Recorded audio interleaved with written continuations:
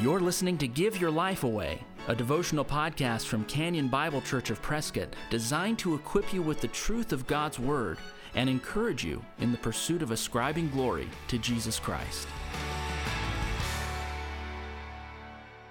On today's Give Your Life Away podcast, we come to the famous Armor of God passage. Spiritual warfare is real.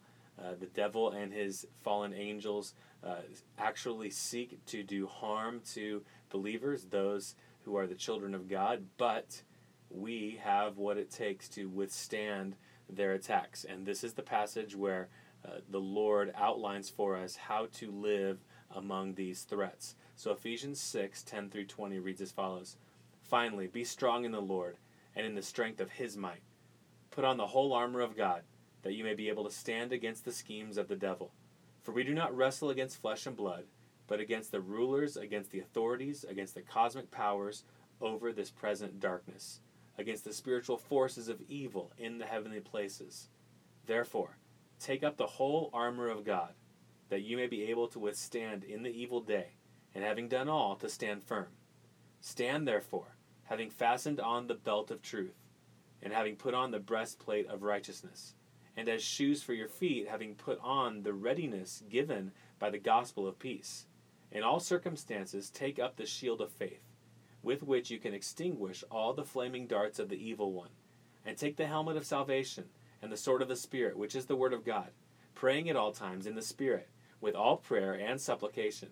To that end, keep alert with all perseverance, making supplication for all the saints, and also for me, that words may be given to me in opening my mouth, boldly to proclaim the mystery of the gospel, for which I am an ambassador in chains, that I may declare it boldly as I ought to speak. Now, this is a passage that some pastors will break up into a sermon series of maybe 5 or 6 or 7 messages. And so I'm quickly going to just try to define the armor of God here and leave it at that, and trust that the Spirit would teach you appropriately in terms of what application might look like. So, going through the armor of God passage, I'm leaving a lot out, but I want to highlight what those elements of the soldier are, what makes up the full armor of God. First, we have the belt of truth. This is the belt that someone would put around that would kind of gird up their long robe or tunic, and it would wrap around them so that everything is off the ground, nothing's flapping in the wind, everything is ready to go, ready for a soldier to proceed. They're gathering up the loose ends. And for us, this is simply a call to realize, hey, you're on the move, you're going to be in a difficult situation, be ready. So this is a call to readiness. This is a call to understand you're in a war. And this is really helpful for us, especially in a culture or in a location where we don't have much difficulty or opposition compared to other times and other places. So for a Christian to know, we never, ever, ever, until heaven, we never wake up in a peaceful situation. We're always at war. So this is a call to realize when you wake up in the morning, there's a war, get ready. Secondly, the breastplate of righteousness. This is righteousness that we are told to wear as a breastplate, a covering over our heart. Now, is this the righteousness given by Jesus Christ in the gospel, the perfect imputed righteousness? I don't think it is, because we're told to wear it, to have it on. This is a call to holiness, a call to righteousness. So first, put the belt of truth on, be ready. Secondly, put on the breastplate of righteousness. Seek to be holy. It's good old-fashioned holiness, seeking to be like God, seeking to kill sin and live to God. So this is what the Lord is calling us to pursue holiness. And to do this, we've got to know where the areas of weakness are. Know where you're tempted when you are lacking sleep. Know where you're tempted when you go to certain places. Know the areas where you're vulnerable. Put on the breastplate of righteousness. Cover your heart with holiness. Thirdly, the shoes of the gospel of peace. You need to be sure about where you stand with God. Do you have the shoes on that says, I know I'm at peace? If you're going to go into a war with Satan and his angels, you need to know where you stand with God. This is a call to put on the shoes of the gospel of peace. It's really telling yourself at the beginning of the day or whenever you're realizing that you're engaged in a war, that I can engage in a war because I am at peace with God, the one who is sovereign over Satan, the one who is sovereign over fallen angels. I'm at peace with him. Do you know that as you're in this battle? Fourthly, put on the shield of faith, or cover yourself with the shield of faith. We've already got some armor on. We've already got this breastplate of righteousness on. We've already got the right sandals, these shoes of the gospel of peace. Now we're holding out in front of us this shield of faith. So what's the shield of faith? We hold out in front of us this idea that we believe God.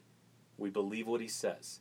Think about how Satan tries to influence the children of God. He goes after them with seduction, causing them to disbelieve. He did this in the garden with Eve. He did this to Christ himself in Matthew 4. This is what Satan does. He tries to get us to disbelieve God, to disbelieve God's word. So we're called to have this shield of faith, the shield that says, I believe God. I'm going to do what he says because I trust what he says, not what Satan says. Next, we put on the helmet of salvation. This is the idea that we're putting on this helmet that says, I'm putting on this awareness that I will one day have final and full salvation. This isn't talking about past salvation, the moment we trusted in Christ and were declared righteous and kept free from hell. This is the idea of a future salvation. Right now, we are saved, yes, but there's still a battle going on. This is the hope in final salvation, when the battle will cease and we will finally be at rest with our Lord. 1 Thessalonians 5 talks about this, and it calls it the hope of salvation. So this is having the idea that I know I'm in a battle, but I know what the end is like, and I'm putting all my hope in that. That's the helmet of salvation. Next, we have the sword of the Spirit. We defeat Satan by knowing what God says. The sword of the Spirit is a reference to God's word. So the more you know God's word, not just in your head, but also in your heart, the more you know God's word and how to respond in difficult situations and how to respond when the enemy attacks, the more successful we'll be as a soldier. There is the great priority placed in the New Testament epistles on the knowledge of God.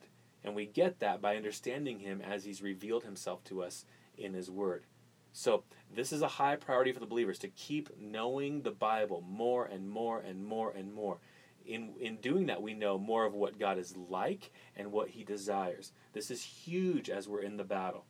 Finally, we're to put on this full armor, praying at all times. The power is not in us putting on all the armor and doing everything ourselves. The power is in the hand of God. We pray at all times.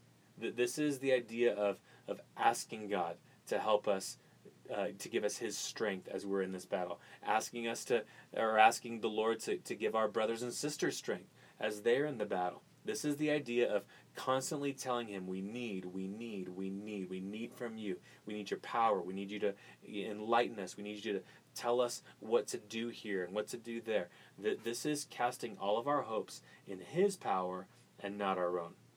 So as you wake up every single morning, I'm hoping that you wake up knowing I'm in a war, and that you'll put on the whole armor of God, as Ephesians 6 tells us. I finally end with this. Satan is powerful. His angels are powerful. They're more powerful than any man. Isn't it good to know that our sovereign God has given us the tools, his own resources, to overcome the schemes of the devil? He has.